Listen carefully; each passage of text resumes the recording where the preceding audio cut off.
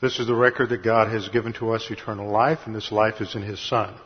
He who has the Son has the life. He who does not have the Son of God does not have the life.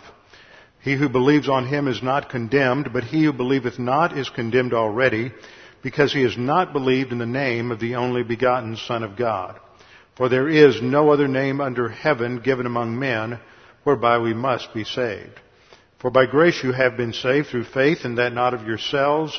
It is the gift of God, not of works, lest any man should boast. For I am persuaded that neither death, nor life, nor angels, nor principalities, nor powers, nor things present, nor things to come, nor height, nor depth, nor any other created thing is able to separate us from the love of God, which is in Christ Jesus our Lord. For of Him, and through Him, and to Him are all things, to whom be the glory forever. Amen. Before we begin our study of God's Word, let's open in a word of prayer. Father, we do thank You for this opportunity to gather together to study Your Word, that Your Word is a lamp unto our feet and a light unto our path, and it is in the light of Your Word that we see light. Now, Father, as we study Your Word this evening, we may be challenged by its central role in our life, the role it should play, and the importance that You place upon the study of the Word in our life, and how we cannot understand things that we see and things that we experience around us unless we do so in the framework of Your Word. We pray these things in Christ's name. Amen. We're continuing our study in Revelation chapter 2. Revelation chapter 2, and I've focused on this one verse and one phrase in 2:5 because there's some things I want to talk about in terms of application. The challenge to the Ephesian church in this first short epistle of these 7 letters to the 7 churches is to change their life. I mean, that's what this is talking about, is that they have deteriorated and regressed in their spiritual life, and there are going to be consequences unless they recover spiritually through confession of sin and change the way they're orienting to the doctrine that they've been taught in terms of application. That's the thrust of the mandates here, to remember, repent, or Jesus will come back. This is the warning. Or else I will come to you suddenly or unexpectedly, literally, and remove your lampstand from its place. We've been analyzing the implications of this one statement, that Jesus will come back and He will remove the lampstand. The point of this is that the triune God of the Bible, the Trinity, God the Father, God the Son, God the Holy Spirit, intervene in human history. They intervene on behalf of the believer, but they also interfere in our life. Now, when I use those two terms, intervene and interfere, we think of intervention as something positive, but we think of interference as something that we don't want. It has a negative connotation. And I use that word because that is the perception of the unbeliever, and that is the perception of the believer. I'm sure that was David's perception at first when Nathan the prophet came in to confront him with his sin, that God was just interfering in his life. And that's how we are when God often intervenes in our life in terms of divine discipline, is there is a resistance because we just want God to leave us alone and to let us live life the way we want to live it. And that's when divine discipline comes our way, because God is reorienting our thinking, a little attitude adjustment. The fact that Jesus warns this congregation, not in that verse, but in the previous verse, that He will come and remove their lampstand unless they repent, tells us that there are consequences not only in the personal life of the believer for negative volition and extended carnality, but also in the congregation. And this is demonstrated in a verse in Romans 1:18. This is the mentality that I'm talking about and trying to illustrate through an extended series of 2 or 3 Bible classes. Romans 1:18 gives us a dynamic at work in the mentality of fallen man. For the wrath of God is revealed from heaven against all ungodliness and unrighteousness of men who suppress the truth in unrighteousness. Now, I'm not going to exegete the whole chapter or go through it, but the context is setting up the fact that God is involved in the affairs of men. And when various cultures and civilizations in human history operate on extended negative volition, then God judges those cultures and those peoples. God is interfering in history as He is overseeing history and controlling history. So the wrath of God referred to in Romans 1:18 is not a term that refers to future judgment, as that term is used at times to refer to the tribulation period, but it is a description of God's judgment in human history against civilizations that have been on negative volition and have rejected Him. The wrath of God is revealed from heaven against all ungodliness and unrighteousness of men who suppress the truth in unrighteousness. So the object of the wrath of God is a group of men who are engaged in the activity of suppressing the truth in unrighteousness. Now, what does that word mean? That word, suppress, is the Greek verb kateko. And it is in the participial form. It's a present active participle. It has an article with it which indicates it's going to function like a substantive, like a noun.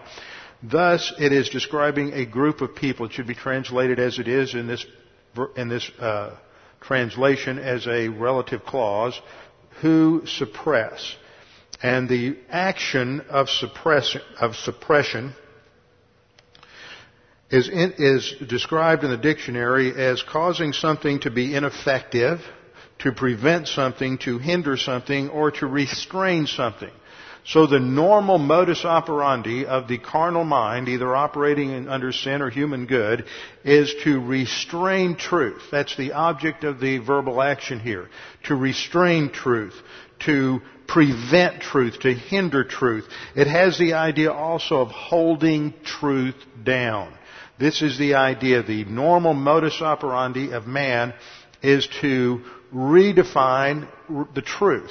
Now, if God is the source of truth, and truth is the accurate representation of reality, then what we see here is that the focus of the sin nature is to cause man to live outside the bounds of reality, to redefine reality according to his own premises, according to his own presuppositions, and according to his own agenda. And that is what lies at the bottom of all cosmic thinking. It has an agenda to redefine and reshape reality in a way that excludes God. Now, they may admit at some level the presence of God talk or God language, but they don't really want God to be talked about. Don't let that become a vital, real element in culture.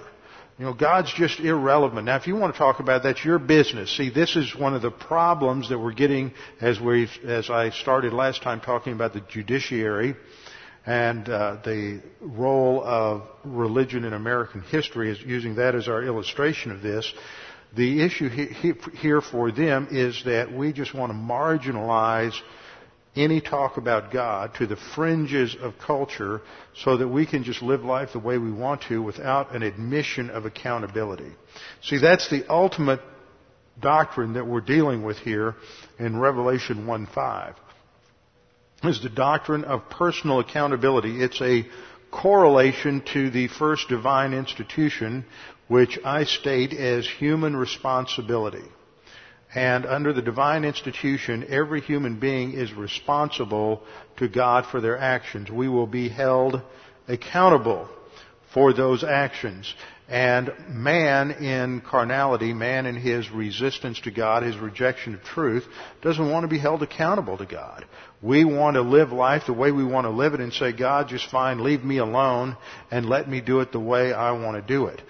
And so to do that, man has to go through some incredibly sophisticated mental gymnastics in order to restructure reality and to explain everything within reality according to the premise that God doesn't exist and that everything operates according to the principles of time plus chance. And I use a diagram of a circle the last couple of weeks. And we'll use this circle to indicate the boundaries of creation. Everything that God created is in that boundary. And what man wants to do in carnality is to try to explain everything inside this circle on the basis of something else that's inside that circle. And when it comes to religion, what man has done is to generate ideas about God. And, for example, you have pantheistic notions of God in the ancient world. Storm gods, nature gods, gods of war, gods of love, weather gods. And they were all part of creation. So they don't stand outside of creation. They don't provide an ultimate reference point, and they're just as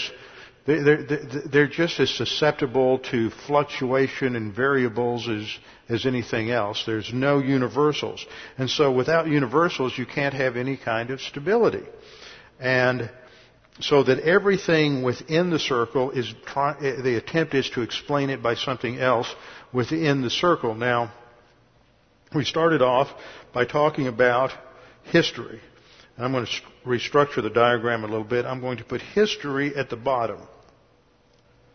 Because whether you like history or not, and there may be some of you here that don't like history and think you're always bored with history, it never seemed to make any sense to you. History is the foundation of almost all other mental disciplines. Because you're plugging everything else into a timeline of some sort of development, and that's history. How you understand man's purpose and role and what he's doing here is history. And so when you talk about anything else, whether you talk about science, whether you talk about law or politics or economics or literature or the arts, whatever it is, at some point it impinges on your view of history. So they take history, and in the ancient world, history was just a disconnected series of facts that could be manipulated by the government. If you went to ancient Egypt, history was always manipulated by the Pharaoh, who was viewed as being divine, he was viewed as God. But there's no objective basis in history. So what we see from this, and what we should see from it, is that there's always a theological element to our understanding of history. And history is used often in a way to either relate to God or to exclude God.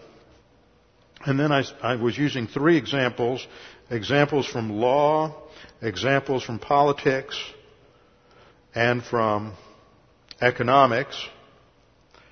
All are built on the foundation of history. You could look at many different other areas. But the attempt then is to try to explain the origin of law, the origin of politics, and the origin of economics from inside the circle. So that you're simply using something else inside the circle as your reference point. What the Bible teaches is that there is an absolute creator, and there is a distinction, a radical distinction between the creation and the creator, what we call the creator-creature distinction.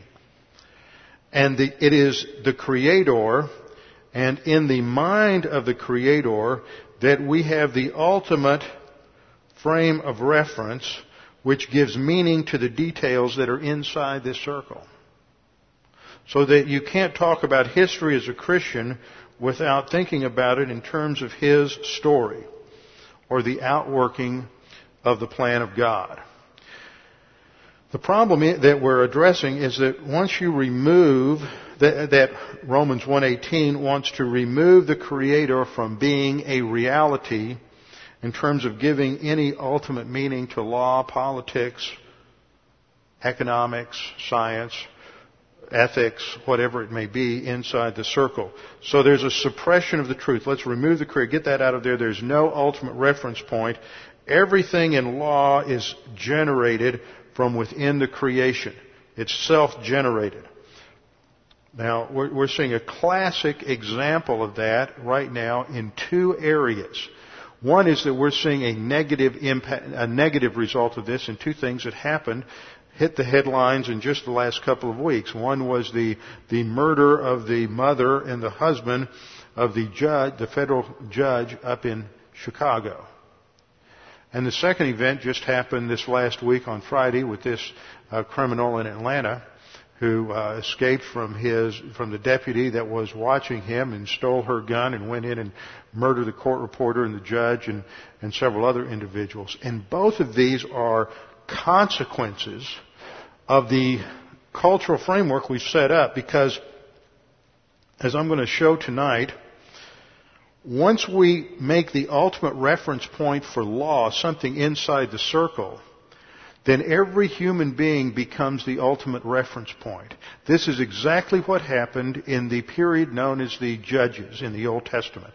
In the book of the Judges, there's a verse that's repeated twice, and that's the key to understanding history.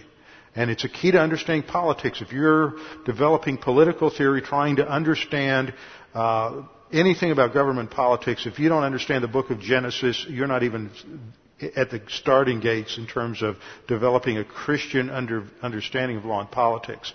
The key verse in Judges is there was no king in the land. Everyone did what was right in his own eyes.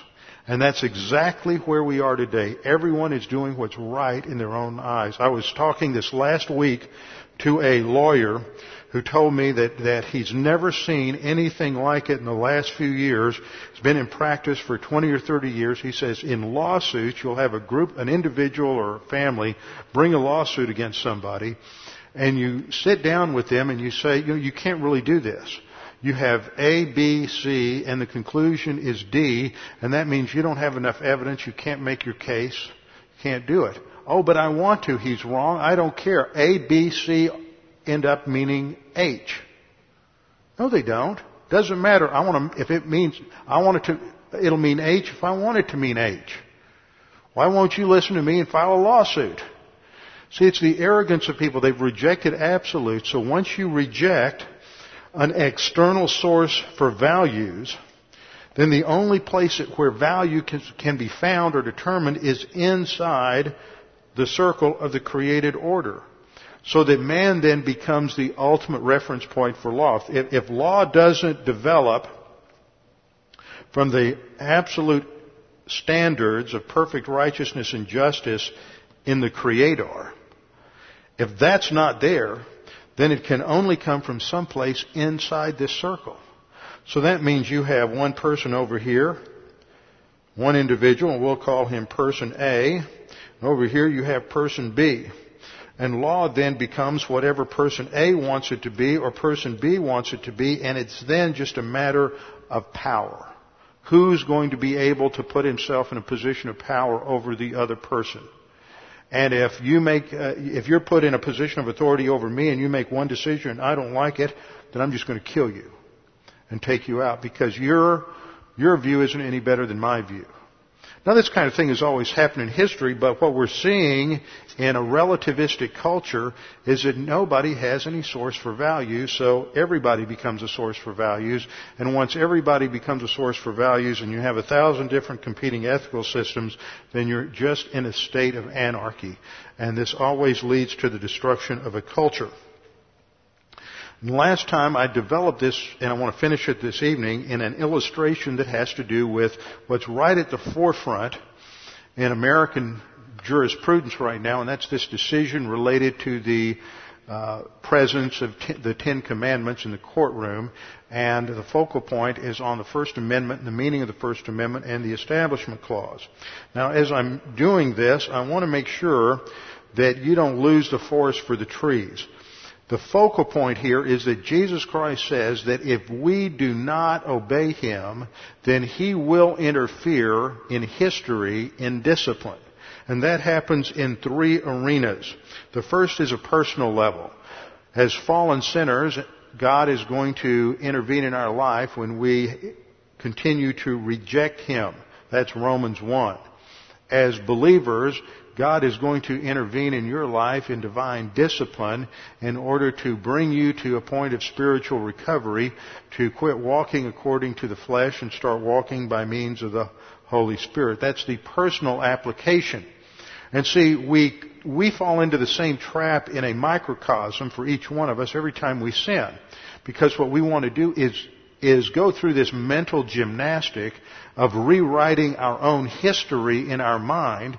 We become historical revisionists in order to justify and rationalize sin and the reason we won't go through divine consequences that are spelled out in Scripture. See, we do it at a personal level, and all that we're seeing at a national level is what happens when you have a vast number of people living on carnality, rejecting any kind of establishment truth, rejecting the Scriptures, and they're all wanting to follow this same level of relativism and rationalism at a national level. So we have a personal level where we have application. We have a local church level, which is specifically what's happening in Revelation 2:5. And that is that a congregation takes on certain characteristics. Any business, any corporation, any workplace, any group of people develop certain characteristics. Every family represented here at West Houston Bible Church has its own culture. Every family does certain things differently. Some families get up together. They all are morning people and they enjoy having breakfast together. Others are made up of some morning people who are energetic every morning, and some night people who hate all the morning people in the family. And they just wish they would go away. And others are night owls. And the morning people are falling asleep in front of the television at 9 o'clock, and the rest of the family wants to start doing things. Everybody's different. Every family is a microcosm and has its own characteristics. The same thing is true of a congregation. Every congregation has certain characteristics that are the combination of the characteristics of the spiritual lives of all the people in that congregation. And so this is what the background is for these epistles, where Jesus Christ is evaluating them. And He is warning this congregation that they're falling apart because they have regressed in their spiritual life since their former times when Paul wrote them in Ephesians 1. And they're no longer manifesting that same mature personal love for God the Father, which is then manifested in their personal love for one another. They had been praised in Ephesians 1 because of their love for all the saints. Now that's not true. So they're not as mature as a congregation as they once were. So there is a warning here. And then the third realm where I'm going in terms of application is in the realm of broader culture, in terms of a nation. And in this area I'm looking at it in terms of our understanding of how a culture operates and what our beliefs are. We're analyzing the premises and the presuppositions and the assumptions that characterize postmodern American pagan culture. And we see the implications of this shift in our culture as it's displayed in this particular study of the role of Christianity in the public life and in the realm of ideas in the nation. We have to remember a couple of principles whenever we get into this. Number one is that the heart is deceitful and wicked above all things. Every nation is made up of people who are sinners. They're under the control of sin nature, and because of that, there has to be some sort of level of control to restrain the sin nature. Where is that going to come from? Well, in terms of the government, it comes from law enforcement. But as we noted last week with a quotation from John Adams, who was the second president of the United States, that if there is not something else that is informing the moral character of the individual, then there's no state strong enough to provide a restriction on the sin nature. Basically what he said. So the Founding Fathers recognized at the very core of a successful society there had to be the teaching of religion. And the point that I'm making is that Today we live in a world that wants to see this, they don't want to see a separation of church and state. They want to remove God from the scene. They want God talk to have no influence or relevance to anything that takes place on a day-to-day basis. It doesn't impact how we look at economics, how we look at law, how we look at science, how we look at social structures such as marriage or family. We just remove God completely to the fringe of our thinking, so that there are some people who want to talk about God, and that's fine, but just keep it at home. Don't bother the rest of us with that idea. And that is an illustration of what's happening in Romans 1:18 in suppressing the truth and unrighteousness. Now, having said that, I want to go through some more quotes looking at how the founding fathers understood the role of religion. See, this shows right away that I'm in conflict with the trend of modern history. Because the way modern man looks at this is that it doesn't matter what the original intent was of the founding fathers. They might have thought one thing, we think something else. And so, as long as the Constitution is just a fluid, living document, and so all we need to do is look at it and interpret it for ourselves. Now, if you would apply that to the Bible, you would end up with religious liberalism, which is where you see a connection between religious liberal thought and political liberal thought. There's ultimately a distancing from God, who informs as the source of absolutes. When I look at this, we're going to analyze the Constitution and understand what it means by the federal government not establishing a religion. We have to understand it in light of how the founding fathers talked about it and how they defined those terms. So I have a quote here from Patrick Henry, who states that it cannot, quote, "It cannot be emphasized too strongly or too often that this great nation was founded not by religionists but by Christians, not on religion but on the gospel of Jesus Christ." It wasn't just secularists. There was a frame of reference for their political views, and that really rested on a whole tradition that went back to the Puritans. Now, there's many things in Puritan theology we may or may not agree with, but one of the things that the Puritans were convinced of was that the Bible gave us a foundation of thought for every area of life. And they pushed that as far as they could push it, and they gave us a foundation in understanding government because they looked at reality from a biblical viewpoint. Benjamin Franklin understood this. Now, I'm not sure if Franklin was a believer or not. Most of the quotes that you read that are attributed to Franklin that say that he was a deist were made when he was a very young man. I know he heard the gospel. He was a personal friend of the greatest evangelist of that time. The Billy Graham of that era was George Whitefield, who was a short, barrel-chested man who would stand up and preach the gospel to crowds of 15 to 20,000. And Franklin would stand on the edge of the crowd and could hear him as if he was standing next to him. That's without aid of electronic devices such as microphones. And Franklin stated that if men are so wicked with religion, what would they be without it? So there's a recognition that there had to be a source of values to control the sin of man. John Jay, another founding father, stated, "Providence has given to our people the choice of their rulers, and it is the duty as well as the privilege and intent of our Christian nation to select and prefer Christians for their rulers." Now we have to look at that phrase that he uses there, Christian nation. Now it's not, a nation can't be Christian in the sense an individual can, because a nation isn't fallen or saved or regenerated. A nation doesn't have a soul.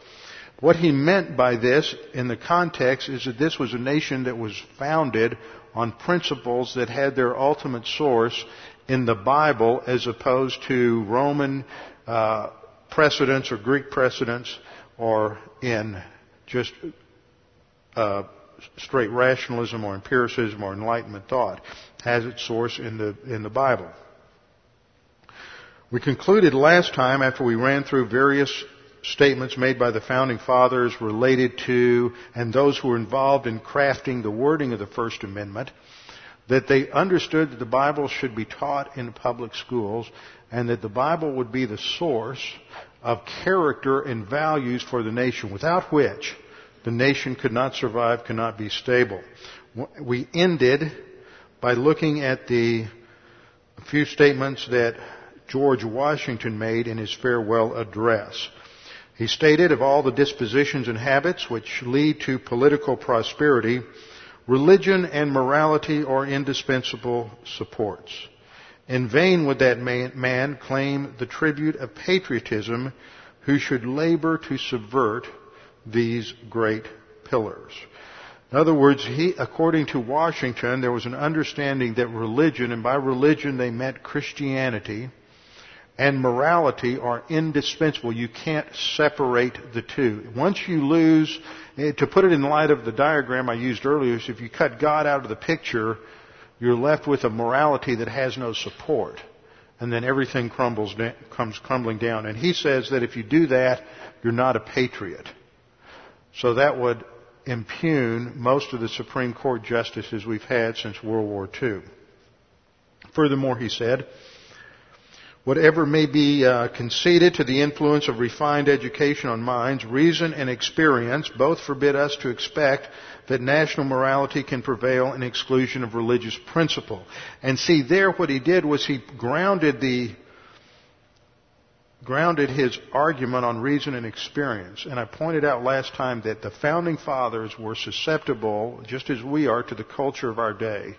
And this reflects the influence of the Enlightenment, that you can arrive at eternal truth apart from revelation. And he's establishing his argument on the basis of reason and experience. And that, more than anything, is what ate up within a generation, in fact, within a decade, Enlightenment, the danger of Enlightenment thought, thinking you can arrive at ultimate truth on the basis of reason and experience alone, was eating up American culture. In fact, there were many of the Founding Fathers who were bemoaning the spiritual darkness in America by 1802, 1803. And I'm convinced from the studies that I did a number of years ago that if the Founding Fathers had waited another 10 years before writing the Constitution, they never could have written the U.S. Constitution. There was a window of about 15 years there where a certain worldview dominated, and that was when this came through. If they had tried it earlier, it never would have happened. And they did. They came up with the Articles of Confederation. If they had gone another 10 years, things had already drifted, and they would have lost the moment. In conclusion, in quoting from Washington, he says, where is the security for life, for reputation, and for property if the sense of religious obligation deserts? He understood that without Christianity there could be no secure basis for property, life, or freedom. In fact, in his farewell address, 4 of his warnings related to losing a proper orientation to religion or Christianity. In that same generation, Robert Winthrop, who was an early member of the House of Representatives, stated, quote, men, in a word, must necessarily be controlled either by a power within them or by a power without them, either by the Word of God or by the strong arm of man, either by the Bible or by the bayonet. Crystal clear analysis. So you're either going to be controlled by an inner virtue or integrity that has to be grounded in an eternal source of absolutes, or you're going to be controlled by the state which puts itself in the place of God. Now, Jefferson understood this as well in the way he wrote the opening remarks in the Declaration of Independence, where he wrote, quote, we hold these truths to be self-evident that all men are created equal, that they are endowed by their Creator with certain unalienable rights. Now that's the key phrase. What both of these men, both Winthrop and Jefferson, recognize is that if those rights and freedoms do not come from the Creator, then they come from somewhere inside that circle. And we come right back to this diagram. If freedom either has its source out here in God, and government is simply supporting what is already given. Or if you exclude God, and God is not the source of value and truth and absolutes, then truth and value and absolutes and freedom come from somewhere inside this circle. And so then it's up to whoever has the power to grant or take away that freedom. So once you remove eternal absolutes from the marketplace of ideas, then man is no longer answerable to God. Man becomes answerable to other men, and other men become the source of values and truth. And that's exactly where we are, and that takes you right back to tyranny.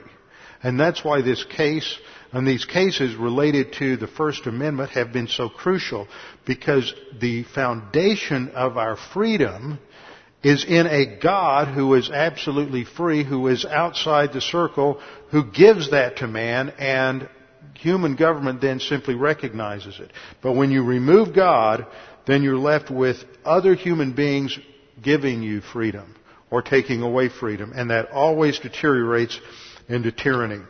John Adams recognized this and said, "Let the pulpit resound with the doctrine and the sentiments of religious liberty." By the way, he was politically on the opposite end of the spectrum from Jefferson. He said, "Let us hear of the dignity of man's nature and the noble rank he holds among the works of God. Let it be known that liberties are not the grants of princes and parliaments." See, once we lose that, once you remove God, then you're only answerable to other human beings.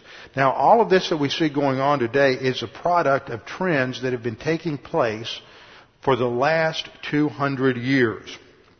The core issue in the debate today is this phrase that's been taken out of context, the wall of separation between church and state. The original source of that came in 1801.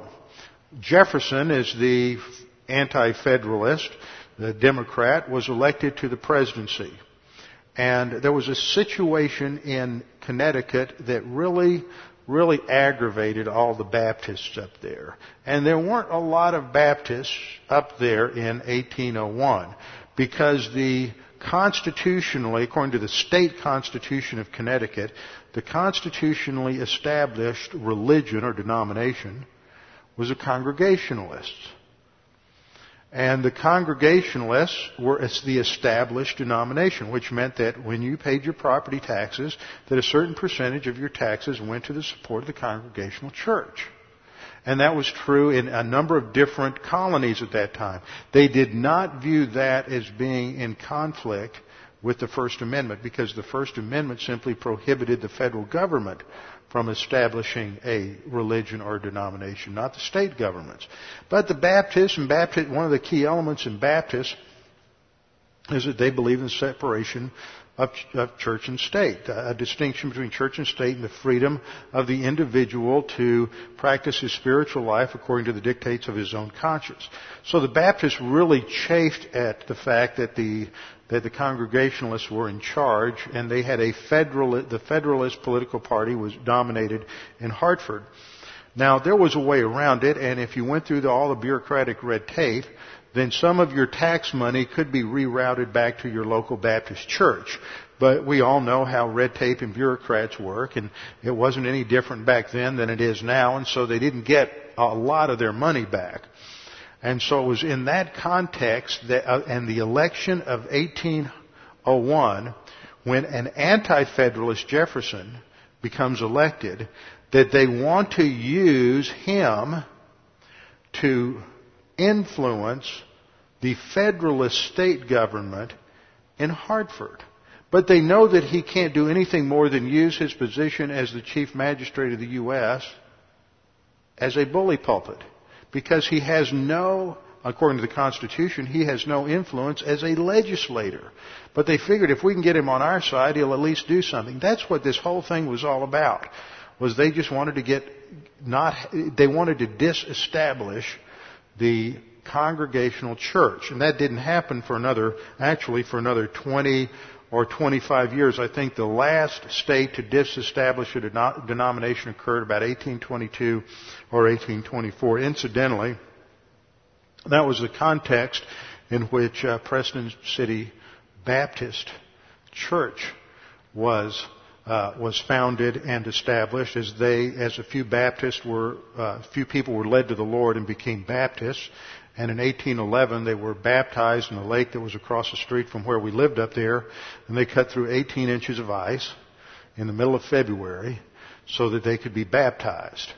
See, they had the strength of their convictions. And that laid the foundation from Preston City Baptist Church, which changed its name to Preston City Bible Church in 1981. So now you know the rest of the story. Anyway, so Jefferson responded to their letter. They were congratulating him on his election to president, and then they were just appealing to him, and I have copies of this up here, and they were just appealing to him to use his influence to change things.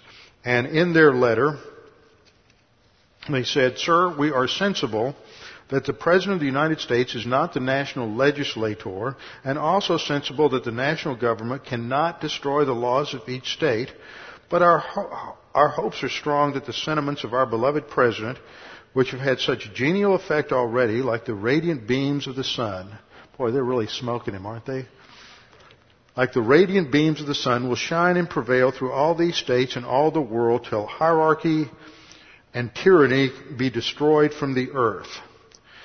So basically they were after him to have some kind of influence from his office to encourage the state governments to disestablish their religion. In his response, Jefferson wrote, "Believing with you," well, I think I have part of this up here, "believing with you that religion is a matter which lies solely between man and his God, that he owes account to none other for his faith or his worship, that the legislative powers of the government reach actions only and not opinions, I contemplate with sovereign reverence that act of the whole American people which declared," and I lost part of that on the thing, "which declare that their legislature should, quote, make no law respecting an establishment of religion or prohibiting the free exercise thereof, thus building a wall of separation between church and state." There's the sentence. Now, he's not arguing for the removal of religion or Christianity from the marketplace of ideas or from the schools or from government. And we know this because 2 days later, after writing to the Danbury Baptist, Jefferson attended church services that were held in the House of Representatives, and he continued to be a regular attendee of those services throughout his presidency. Now, if he thought there should be a wall of separation, then he wouldn't attend. And throughout the 19th century, the federal government provided direct funding to numerous religious organizations. One example of this even occurred under Jefferson's presidency. Public money, tax money, was used to fund religious education for Indians. That's Native Americans for you politically correct types.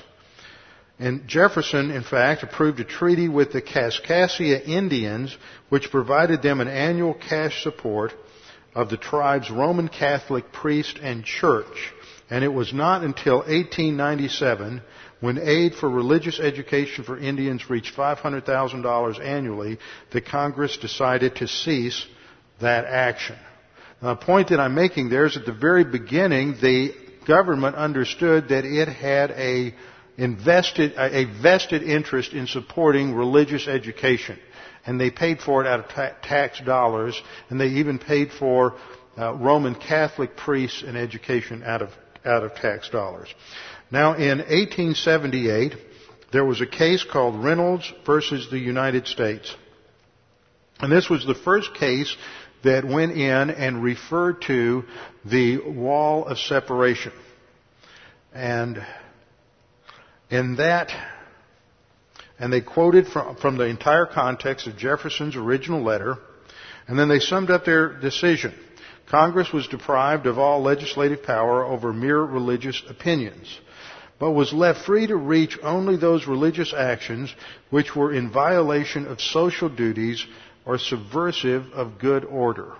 In other words, they understood that the only place that the government had to remove anything religious was if it was putting on some sort of, the religion was promoting polygamy or human sacrifice or something of that nature. So throughout the 19th century and the early part of the 20th century, no government entity understood that there should be this radical distinction between the teaching of Christianity or the use of Christian symbols in public places. It wasn't until after the Second World War that this changed. And the change occurred in the minority opinion written by Judge Hugo Black in the 1947 case, Everson versus the Board of Education. And in that case, Hugo Black wrote, quote, "The First Amendment was erected as a wall of separation between church and state. That wall must be kept high and impregnable." Now, the interesting thing is to know the rest of the story on Hugo Black. And I'm taking this information from a new book that's hot off the press called Men in Black by Mark Levin. And it is a study of judicial activism down through the history of this country. And in that, he writes that according to his biographer, Black wrote the majority opinion upholding the use of public funds to transport children to Catholic schools. Notice it was an issue related to Catholic schools, and he did so for the purpose of undercutting the true meaning of the religion clause.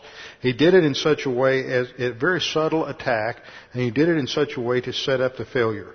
And his biographer Roger Newman writes, Black's opinion in Everson versus the Board of Education drew criticism from all quarters.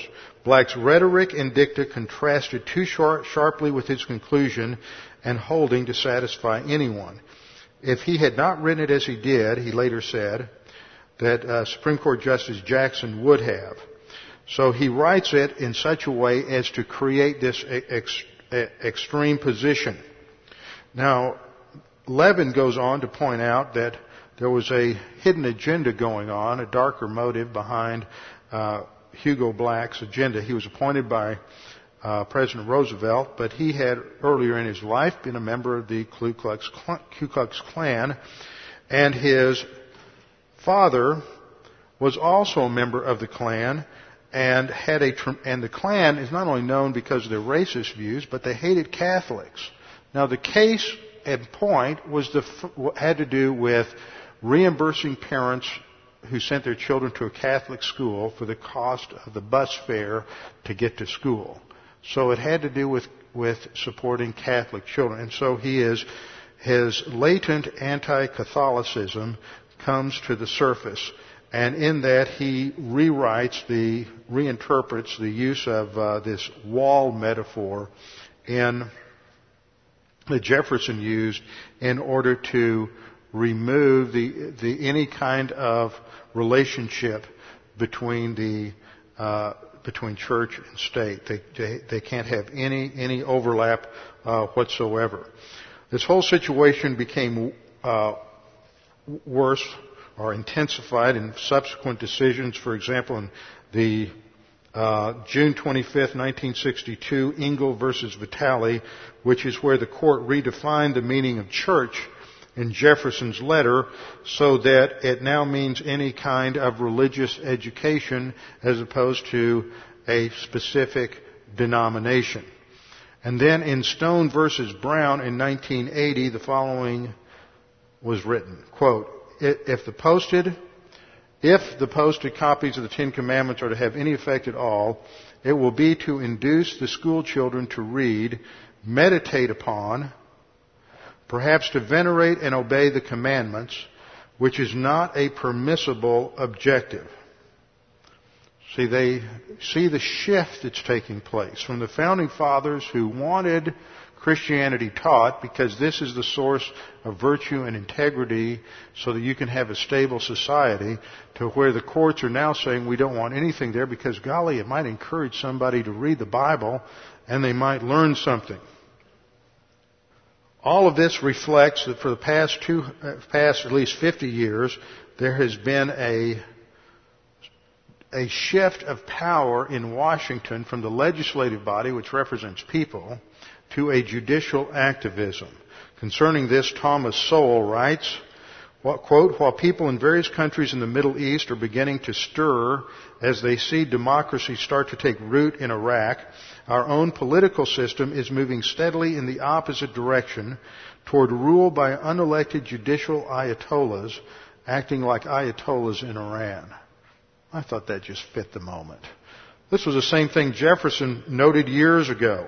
The Constitution is a mere thing of wax in the hands of a judiciary which they may twist and shape into any form they please. You see, this is where it's deteriorating, but it's nothing new. And what they're doing is, at the very core, is they're rewriting history. Now, that's not unique either. One of the first examples of historical revisionism to justify a theological shift takes place in 1 Kings chapter 12. So turn, as we wrap things up tonight, I want you to look at this great example in 1 Kings chapter 12. The situation is that the northern kingdom, which becomes known as Israel, separates out from the southern kingdom of Judah. God has actually pronounced this as an act of divine discipline on the house of David because of Solomon's sin. And he had warned Solomon earlier in chapter 11 that because of the evil that he did in the sight of the Lord, because he married so many wives, he had 700 wives and 300 concubines, and I've always wanted to know why a man with 700 wives would want 300 concubines. And he, with all of the foreign wives that he married, introduced all their foreign idolatry into Israel. And so God told him that because of that, he was going to take the kingdom from the house of David. But he wouldn't do it completely. And he couldn't do it completely because God had promised David that he would have an eternal dynasty. And so God says, I will rip 10 of the tribes from you. And so this comes to pass in chapter 12. And actually in chapter 11, from verse 26 and following, Jeroboam is singled out by God, and Ahijah the prophet comes to Jeroboam to tell him that God has chosen him to lead the 10 nations in the north. And in verse 38, God makes a remarkable promise to Jeroboam. He says, then it shall be, if you heed all that I command you, walk in my ways and do what is right in my sight to keep my statutes and my commandments as my servant David did, then I will be with you and build for you an enduring house as I built for David. That's remarkable. God says, I'll make the same kind of deal with you. I will make your house a dynasty just as I did for David, if you will obey me. That's the background. But look at what Jeroboam does. When Jeroboam takes over in the north, he builds, or actually rebuilds Shechem as his capital in the mountains of Ephraim, which is not that far from Jerusalem, maybe about 50 miles. And verse 25 tells us he rebuilt Shechem and Peniel. And in verse 26, we understand his motivation. He said in his heart, see, he's thinking. And he recognizes, he's looking at his political situation, and he thinks, well, there's a law that we're supposed to follow back. If I do what God said to do, I got to implement this law back in Deuteronomy and recognize there's only one central place of worship, and that's in Jerusalem. Now, if all my people could trek down there 6 times a year for those feasts, then they're going to go down and they're going to see all the glory of the temple. They're going to see all that gold. They're going to see the glory of the house of David. And my power base is going to be threatened. So rather than trust God to fulfill His promise, he's going to reject God. He's going to suppress the truth in unrighteousness. And to do that, he has to rewrite history. See, you can't, as soon as you start rejecting God, you have to rewrite history to write God out of history. And this is what happens in verse 27. This is his rationale. If these people go up to offer sacrifices in the house of the Lord at Jerusalem, then the heart of this people will turn back to their Lord, Rehoboam, king of Judah, and they will kill me and go back to Rehoboam, king of Judah. Verse 28, therefore the king asked advice. He made 2 calves of gold and said to the people, "It's too much for you to go up to Jerusalem. Here are your gods, O Israel, which brought you up from the land of Egypt." See, it's not the God of Abraham, Isaac, and Jacob that brought you up from the land of Egypt. We're going to do a little revision of the whole Exodus story, and now it's these golden calves. Now, where did he get the idea for the golden calves?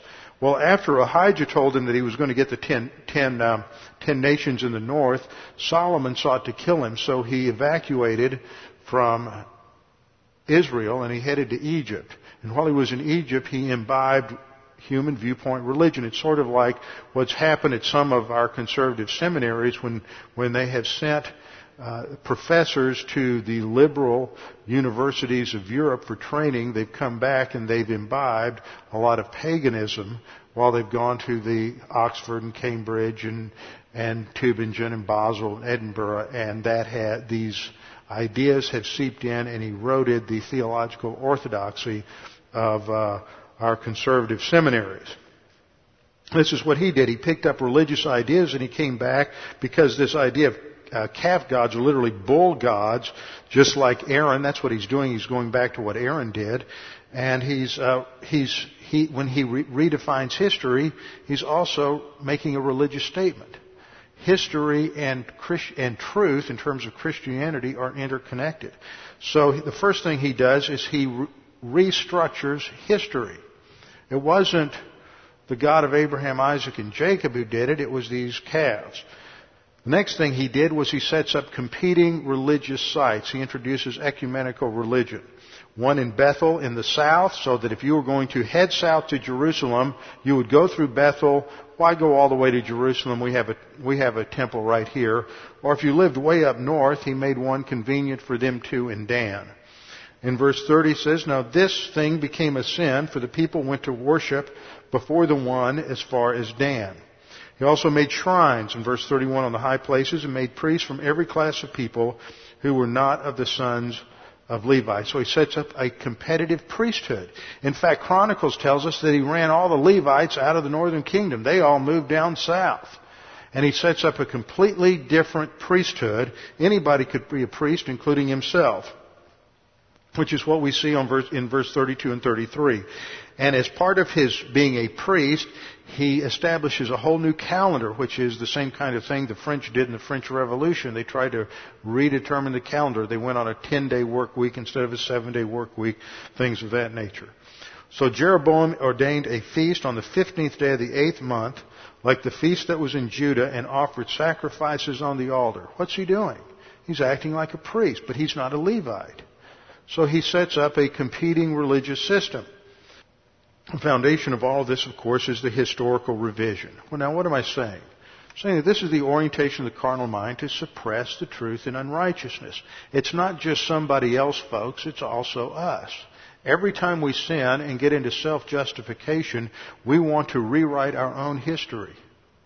We want to suppress the truth in unrighteousness so that we can get away with the sin in our own life. You can extrapolate that to the larger group of the congregation. And that's why Jesus Christ warns the Ephesian church that you need to remember the former things. That's history. That is the micro-history of their congregation. Remember the former things and repent and do the things that you did at first. That's why history is important. History is the outworking of God's plan. And then we see it in the macrocosm of national history or the history of the world, that what happens when nations want to reject God and operate on their own autonomy, what they do is they rewrite history to write God out of the picture, so we're not accountable to God for our laws, we're not accountable to God for our values, and the consequence to that is always going to be divine judgment on that culture. And that's exactly where we are, and we see this so clearly today in this battle over whether or not to have the Ten Commandments even displayed in a local court. Because what is being said symbolically is that the source of law isn't in an objective God, but the source of law is in the government. And once you make that shift, then you are on the slippery slope to tyranny and the loss of freedom. But it doesn't just happen in the national life. Because when you and I in our own spiritual life get involved in that same slippery slope of not remembering in terms of our own Christian life, and get on that slippery slope of historical revisionism, where it leads in our life is to the tyranny of the sin nature. And we'll come back next time and we'll look at the challenge that the Lord Jesus Christ gives to each of us to be overcomers and advance in the spiritual life at the end of this epistle, with our heads bowed and our eyes closed. Father, we thank you for this opportunity to be challenged by these things this evening, to be willing to think a little more deeply and a little more profoundly about what you said in your word and about your impact on history and indeed in our own lives. We pray that if there's anyone here that's unsure of their salvation or uncertain of their eternal life, that they would take this opportunity to make that sure and certain. Salvation is a gift of God's grace.